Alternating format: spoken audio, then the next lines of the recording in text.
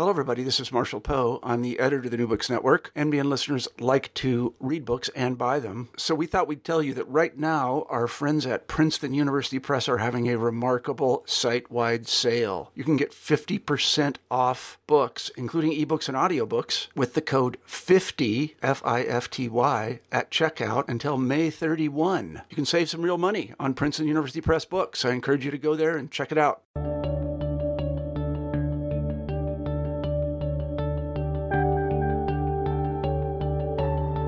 Hey everybody, and welcome back to New Books in History, a podcast channel on the New Books Network. My name is Beth Malden, and I'm a host on the channel. Today we'll be talking to Andrew Israel Ross about his new book, Public City, Public Sex, Homosexuality, Prostitution, and Urban Culture in 19th Century Paris. Andrew, thanks so much for being here. It was my pleasure. Thank you. Why don't we start with you telling us a little bit about yourself and then how you came to write about your topic? Sure.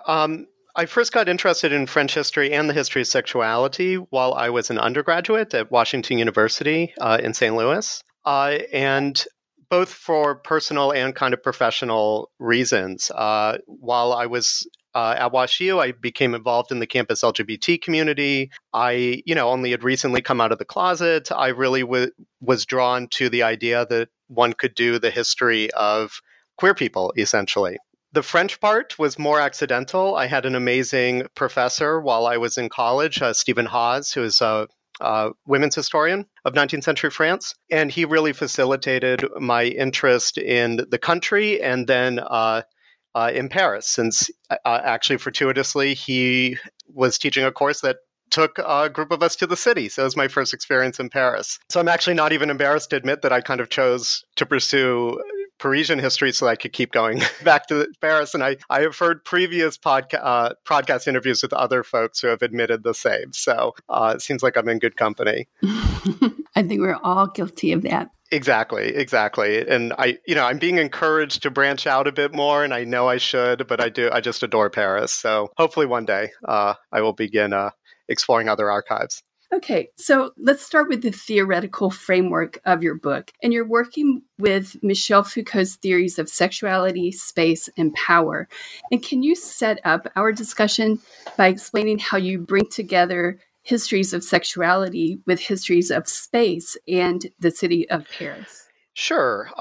So from Foucault, I essentially take two interrelated ideas. The first is that homosexuality is not a natural thing, and neither, for that matter, is sexuality itself. Rather, it's historically determined. And I really emphasize in my work that the 19th century, one should not assume that when you see evidence of particular sexual acts, we are witnessing modern sexual identities. The second idea I take from Foucault, the one that is perhaps more important to the argument I make in my book, is that what processes that might at first glance seem to be quote unquote repressive, policing especially, but obviously not exclusively, can also be productive, creating new ways of understanding relationships between individuals and between individuals in the spaces that they inhabit. And it seems to me that historians of sexuality and historians of urban space, but especially historians of Paris, have not really spoken to one another regarding that essential idea, that space and the way people use space can produce new ways of understanding the self. So for historians of sexuality, especially in France, it seems to me space has often been kind of just the arena in which people acted or subcultures emerged. Whereas for historians of Paris, the sexual uses of the city are largely seen as kind of marginal to the story that they're telling. And so in this respect, we have kind of two historiographies that are telling two parallel stories, sexual actors using the city and the city kind of encompassing sexual actors at best. It seems to me that Foucault's insights allow us to see how these two stories intersect, the one enabling and shaping the other and vice versa. So in my story, space and sex exist in a dynamic relationship with one another. As spaces change, so too do how their use change and how people experience those uses change. The appropriation of transforming spaces then influences, in turn, the emergence of new spaces. And you can kind of see a kind of ongoing process in that regard. The way I kind of draw this out is through the idea or the concept of what we call, or what they called even, regulationism, which was a particular kind of sexual ideology that defined regulatory approaches to especially female prostitution in the 19th century. Regulationism was premised on the idea that men, especially working class men, required sexual outlets, and that therefore female prostitution was a, quote, necessary evil. And in order to kind of provide for this necessary evil, the police and urbanists argued that urban space itself had to find ways of providing for sex amongst these men. And so the police in Paris, beginning in the early 19th century, begin constructing what was essentially a kind of extra-legal process of management, whereby suspected prostitutes that kind of threatened all working class women were registered, forced to undergo medical examinations, and, especially important for my argument, were ideally to be placed into tolerated brothels. And so regulationism was at one and the same time a sexual ideology and a spatial one. And that's how I kind of bring these two ideas together. And so what I deem a logic of regulation, the notion that men required sexual spaces and sexual outlets, shaped the 19th century city more broadly than just the regulation of female prostitution. Well, you began your study in the early 1800s when the government sanctioned female prostitution through what you referred to just a second ago as these maisons de tolérance. And what were these establishments, and why do they tell us about the relationship between space and regulationism? So the maisons de tolérance were, simply translated, tolerated brothels, sometimes referred to in the literature as bordellos. These are spaces that were licensed by the police, governed by a madam, and stood ideally as the only place where female prostitutes could sell sex under regulationism. The rise and fall of the Maison de Tolérance has been central to our understandings of 19th century prostitution ever since Alain Corbin first published his magisterial work in the late 1970s. It's important to recognize not all prostitutes had to live in Maison de Tolérance, but they were the only place where they could, quote unquote, legally sell sex. The Maison de Tolérance was central to the process by which the police could, one and the same time, enable prostitution. Remember, prostitution is seen as something that the city kind of needs. These working class men need prostitutes, but also hide it at the same time. And so that's what makes them so central to this argument about the relationship between space and sex. So brothels have often been interpreted largely as spaces of confinement, but that's not really what they did. I don't dispute that, of course, the Maison de Tolérance, especially, more working class ones, were not nice places. They were not places where you would want to end up. And indeed, in many respects, they were spaces of confinement, but that's not all they did. The Maison de Tolérance also kind of produce new signs of sex in public space. You had to know how to recognize one. You had to know where to find one. You had to know that what building not to enter as much as you needed to know what building to enter. And so these brothels serve the basic needs of regulationism. If you're going to argue that men require sexual outlets, they needed to be available, recognizable, and in many respects, very public. And so the Maison de Tolérance was not simply a place where prostitutes were put, but were also the avenue by which sex itself became increasingly public in the 19th century. So you have a system of regulationism in place in the early 1800s in which the infrastructure of the city ensures men's access to women through these maisons de tolérance. But beginning in the 1830s, a new public space emerges that challenged the heterosexual assumptions of regulationism, and that space is the public urinal. And you write that the public urinal, quote, revealed the thin line dividing forms of desire in the 19th century, end quote. So could you explain that? So basically, in every major Western city, public urinals have been significant spaces for men who sought sex with other men, to meet, to find short and long-term partners, and to simply have sex amongst one another. I argue that this is precisely because the urinal also followed the very same logic of regulation that the Maison de Tolerance followed. They had to be plentiful, innocuous, but also recognizable to those who sought them out, supposedly for appropriate reasons, urination in this case. But sometimes I think that this idea is obvious, but it also strikes me as endlessly fascinating. It's precisely those characteristics that made public urinals such good spaces for men to seek sex with other men in the first place. They were all over the city, and I should state, especially beginning in the 1850s, public urinals first emerge in the 1830s and then really accelerate over the course of the 19th century for reasons I think we'll talk about in a bit. In any case, they were also in parks and gardens, in other words, other spaces where lots of people are mingling about, where men are appropriately out in the city. And importantly, they also hid what went on inside. They were meant to shield the public from viewing essentially men's genitals from being viewed. And they were finally also spaces where men were expected to congregate together, right? They were one of the few spaces in the city where it was okay not only for men to be just interacting exclusively with one another, but even to be interacting with one another while revealing their penises, their genitals. And perhaps it's important to note, facilities for women did not emerge until very late in the 19th century, 1880s, 1890s. There will be public urinals for women available as well. In any case, you have a situation where public urinals are providing spaces for both, men who were there for quote unquote the right reasons, right? Men who wanted to urinate, but also men who wanted to have sex with other men.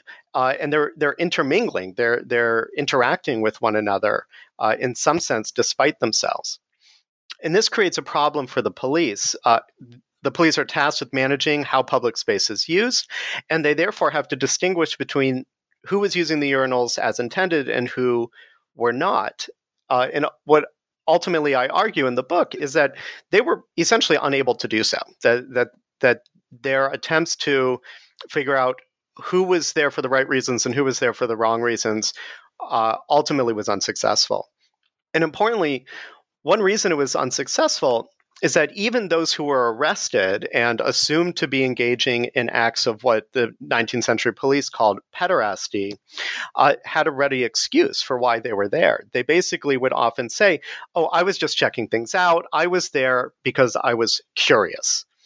And I'm really struck by the common use of the word curious to describe these men who are caught in public urinals, because it, for me, indicates that the urinal itself kind of was an enticement, almost like the brothel, that they kind of understood what happened in public urinals. They would see a public urinal and would almost describe themselves as being drawn in despite themselves. And so just as the kind of appearance of Maison de Tolerance, of brothels, could give rise to heterosexual sexual desires, the urinal could give rise to homosexual desires. But because men were assumed to be, by definition, attracted to women, hence the idea of regulationism, right, the need for female prostitution, the urinal disrupts that idea by showing that no, actually, the emergence of sexual desire in the 19th century city was much more multivalent, that it wasn't simply directed at the opposite sex. As you said, at this time, there was no clear legal foundation for the arrest of men who sought sex with other men. And this lack of a clearly defined regulatory system provided a space for self-proclaimed experts like doctors and sexologists to intervene. And they drew from a pre-existing discourse on female prostitution to make male same-sex sexual activity comprehensible. And how did female prostitution shape how these experts, in quotes, understood the appearance of male same-sex desire in France in the mid-1800s? Right. So men who sought sex with other men were most often prosecuted under Article 330 of the Penal Code, the Napoleonic Penal Code from 1810, which forbade, quote, public offenses against decency. So this legal category was quite different than the kind of pseudo-legal structure that shaped the regulation of female prostitution. On the one hand, public offenses against decency offered the police broad discretion. It was a very loosely defined category and enabled the police to determine for themselves how to approach certain behaviors in public. On the other hand, it was premised on specific acts, specific behaviors that took place in public space, rather than identifying specific people. And that's what is quite different from how the police approached female prostitution. Women, usually from the working class, could be arrested on simply suspicion of being a prostitute. They could then be registered and then sent either to the hospital or a brothel. And so to the police, female prostitution was much closer to a modern sexual identity or sexual category than was male homosexuality, to use the modern term. Once a prostitute, essentially always a prostitute. And that's despite the fact that there were legal processes for prostitutes to leave the rolls, to get unregistered, but most did not actually go through that process. And so the police had a pretty hefty set of authorities over working class women, which they would have liked to replicate for men who sought sex with other men. In other words, to kind of apply to men who sought sex with other men the arbitrary authority that they had over women that they deemed simply suspect. So police and medical discourse that surrounded this tension in the regulation of public morality attempted to inscribe, in some sense, an identity on men who sought sex with other men. But what I argue is that identity was not homosexuality. It was rather essentially female prostitution. And that's not to say that we don't see aspects of what sexologists will later draw on to define and describe modern homosexuality. Inversion is already present in much of the expert discussion from the 1850s and 1860s even. But essentially what they wanted was a sexual identity that they already knew how to police, the female prostitute. And I would argue that this confidence in knowing who and who was not a prostitute was obviously vastly misplaced. It didn't actually work that way. So in any case, the doctors and the police throughout this period would describe male same-sex sexual relationships as venal, as the necessary complement, and that's a direct quote, to female prostitution. And in some cases, they would simply gender these men as female, as female prostitutes explicitly. So what the police were doing were essentially saying that there is no such thing as a fully consensual, pleasurable relationship between men. It's always a form of prostitution. And that would then justify their intervention in the lives of men who, in many respects, according to the ideology of the day, were precisely the people who had the right to access the city in the first place. And it's important to recognize, therefore, that this is also a class discourse, that the men who are most likely to be associated with prostitution were working class, often effeminate, sometimes younger men. But despite the kind of gradations, to experts, there was no relationship that was not a form of prostitution. And one other thing I should make clear is that it's really difficult to know to what extent the actual men, saw this in themselves. The documents simply, they rarely allow us to understand whether this is a form of consciousness or self-actualization, that sort of thing. I do have some limited evidence, right? A memoir written by a café concert singer we know as Arthur X, as he published his memoir, or their memoir, who sometimes identified as transgender, sometimes as what we would call homosexual, and did also describe many of their relationships as essentially venal, that most of the relationships they had with other men, yes, were pleasurable, but also involved some kind of gain. And so there is limited evidence to say that ordinary men did see themselves in some ways as linked to prostitution as well. So where would you locate women's same-sex sexual activity in this discourse surrounding sexual deviance? That's a really, really great and important question, and I get that question a lot.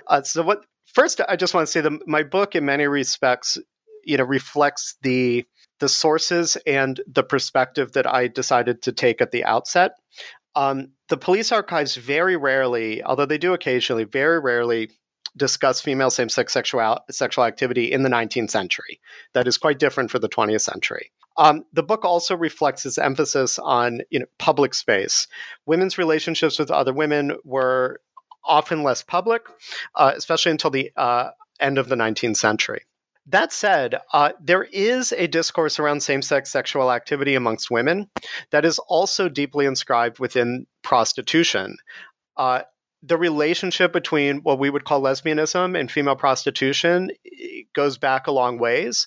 In many respects, its modern form emerges in France, at least, with the publication of Alexander Parent du Châtelet's De la Prostitution, where he argues essentially that what they called tribadism, lesbianism, was essentially the lowest level of prostitution. In other words, it was the furthest down the ranks of the social ladder that a prostitute could go. And so in this sense, all female prostitutes were potential lesbians. And one thing I argue in the book is that it's possible, although I do not firmly argue one way or the other, but it is possible that the history of 19th century lesbianism, at least amongst the working class, is inscribed within the history of prostitution. Others have worked on this. I think especially I would recommend listeners to take a look at the work of Leslie Choquette, who has talked quite a bit about the relationship between lesbianism and prostitution and has traced the emergence of a public lesbian culture in the late 19th century that I address at least a little bit in the final chapter of the book. And it's worth mentioning that the emergence of lesbian bars predates that of bars exclusively devoted to gay men. And so although the public lesbian culture may be less prominent in the 19th century, they also, by the end of the century, kind of lay the groundwork for later public cultures. The last thing I'd mention about that is that there is going to be a really great book on the 20th century that will touch on some of these themes by Tamara Chaplin. And I would really encourage people interested in these questions to anticipate the publication of that book. Great. Thank you so much for those recommendations. So the groundwork that we have been talking about that was laid in the early 19th century coalesced in the 1850s and 60s when Paris experienced tremendous upheavals in the layout and structure of the city. And in order to understand the policing of public sex during this period, it's important to understand the changes that happened under the direction of Napoleon III and Baron von Haussmann at this time. And could you describe some of these changes for listeners who might not be familiar with this history of the city? Sure. So Haussmannization refers to a project of urban development that was, at the time it was undertaken, the largest the world had yet seen. Put very simply, the Paris that you can visit or visualize today is, to a large extent, due to Haussmannization. Of course, historians of Paris have been arguing over what predates Haussmannization and what postdates Haussmannization for a while now, but it remains the case that in the middle of the 19th century, much of the urban works that define the Paris of today were, at the very least, started. So Baron Haussmann, essentially created, in many respects, his own myths around what this entailed, but they also involve a good deal of truth. Put simply, Paris was transformed from a crowded, dirty, medieval city into the modern metropolis we know today. Haussmannization, this process entailed a number of interrelated projects that revolved around a central goal that is defined, and I'm paraphrasing here by David Harvey, as the circulation of air, goods, people, and capital about the city. So circulation and movement of all kinds of natural and man-made phenomena were at the heart of this project. So during Haussmannization, miles upon miles of new boulevards were built, slums are destroyed, and the land given over to private developers to build new apartment buildings. The Paris sewer system is overhauled. And for listeners who are not familiar, I highly recommend the Paris sewer tour, which goes through some of this history. Yes, it is one of my favorite isn't places. It great? In what other city can you walk just straight into the sewer? I try and take visitors to that one, and especially for anyone who, like me, read Les Miserables at a formative period, it is well worth the visit. It's amazing.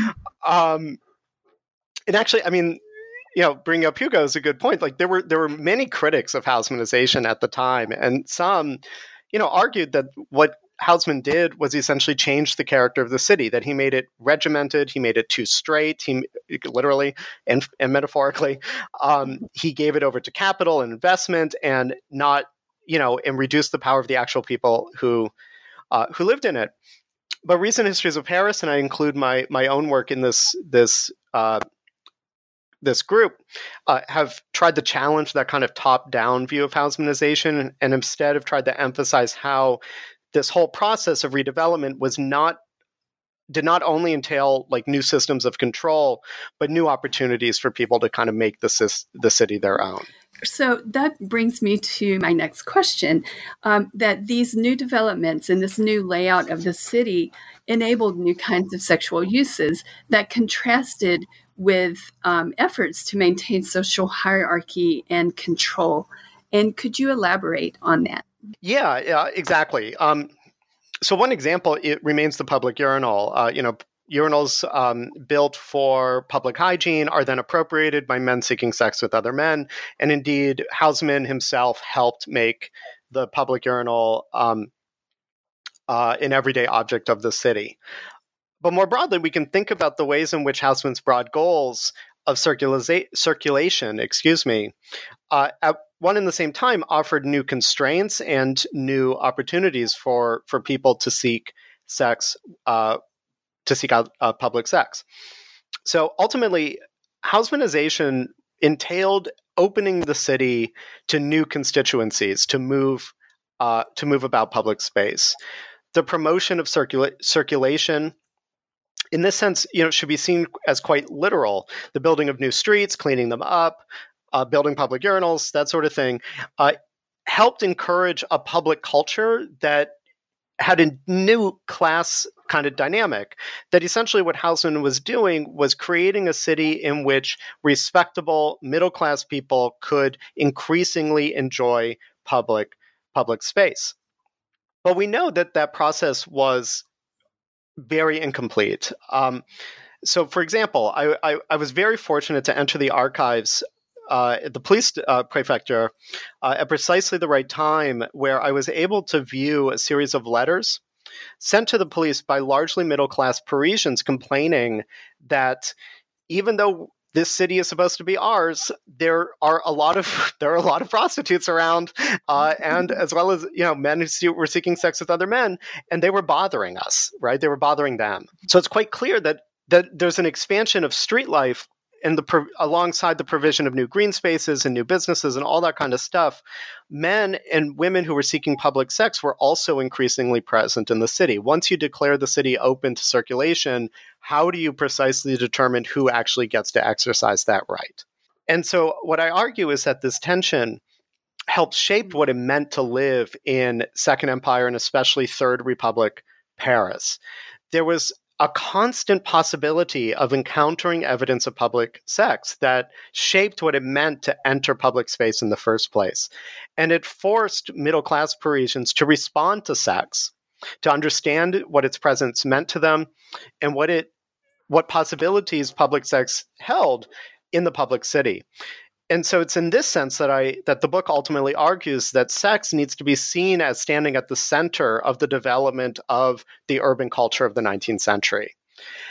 And I think this claim is especially important as we enter the Third Republic, because as Parisians became increasingly Republican with a capital R over the last decades of the century, they were able to use sex to make new claims as a kind of civic duty.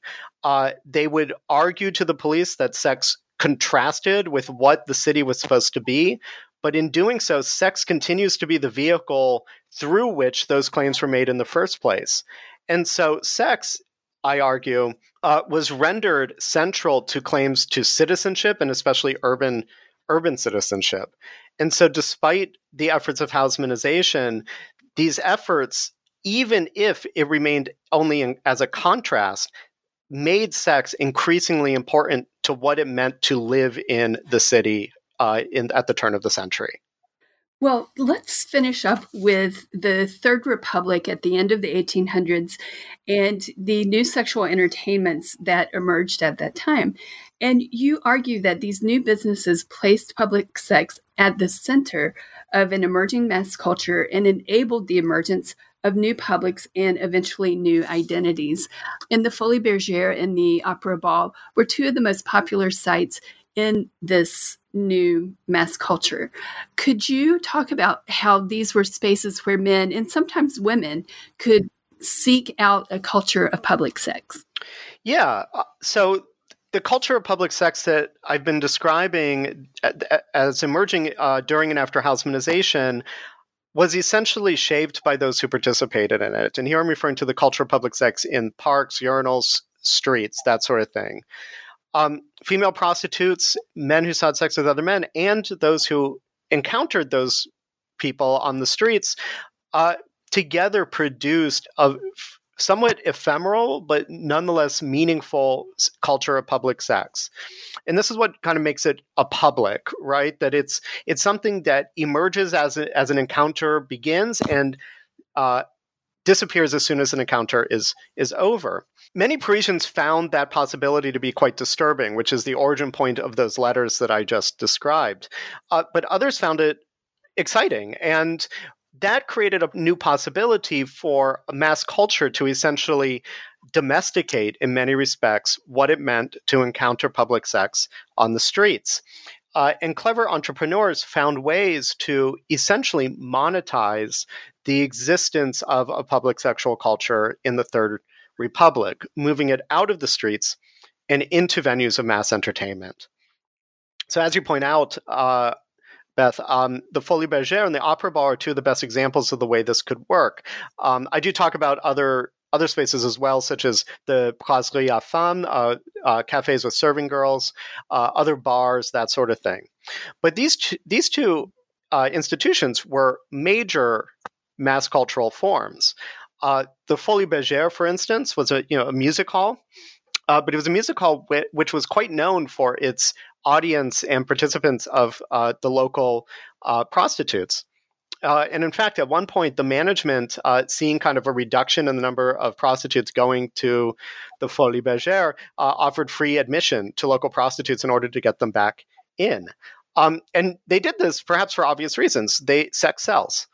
And part of the point of going to this space was to encounter the folks that you would normally just see on the streets. But by bringing it inside, the Folies Bergère managed to kind of create a controlled environment for those encounters.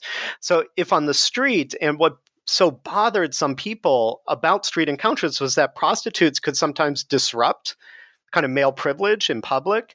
In the Folies Bergère, male attendees were paying in order to ensure that they always remained in control.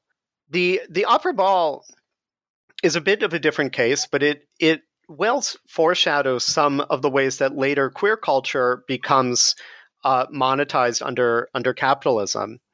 The Opera Ball was a masked dance hall, or a dance hall where people often came in costume, often involving masks, which allowed for an interesting play of identity, where people would come in costume, they would hide who they were. And this has often been interpreted as yet another example of the ways that men could kind of pay for access to anonymous women, prostitutes amongst them. And that is true. But one thing I point out is that it also offered other possibilities, and the opera ball was somewhat known as a space where people cross-dressed, and that gender becomes a bit more indeterminate within the opera ball, allowing for heterosexual and homosexual desire to become a bit more indeterminate. And indeed, it's that indeterminacy within the opera ball that helps create an image of interacting with that public sexual culture that was out on the streets, but has been inscribed within an institution of mass entertainment instead. So in this sense, the book kind of concludes with the emergence of a mass culture that is premised on sexual availability, but one that has reduced the power of the very people who had created a public sexual culture in the first place. More and more people are now going to be able to participate in forms of public sex, in many respects through new kinds of identities, lesbian, gay, for instance. But on the other hand, it also involved the increasing inability of those on the margins to really control the contours of what a public sexual culture would mean. Andrew, I've really enjoyed talking with you today. I think your book is a really important addition to the histories of sexuality and, of course, the history of Paris. And thank you so much for being here. Oh, thank you. I really appreciate it. We've been talking with Andrew Israel Ross about his new book, Public City, Public Sex: Homosexuality, Prostitution, and Urban Culture in 19th Century Paris. Thanks for listening to New Books in History, a podcast channel on the New Books Network.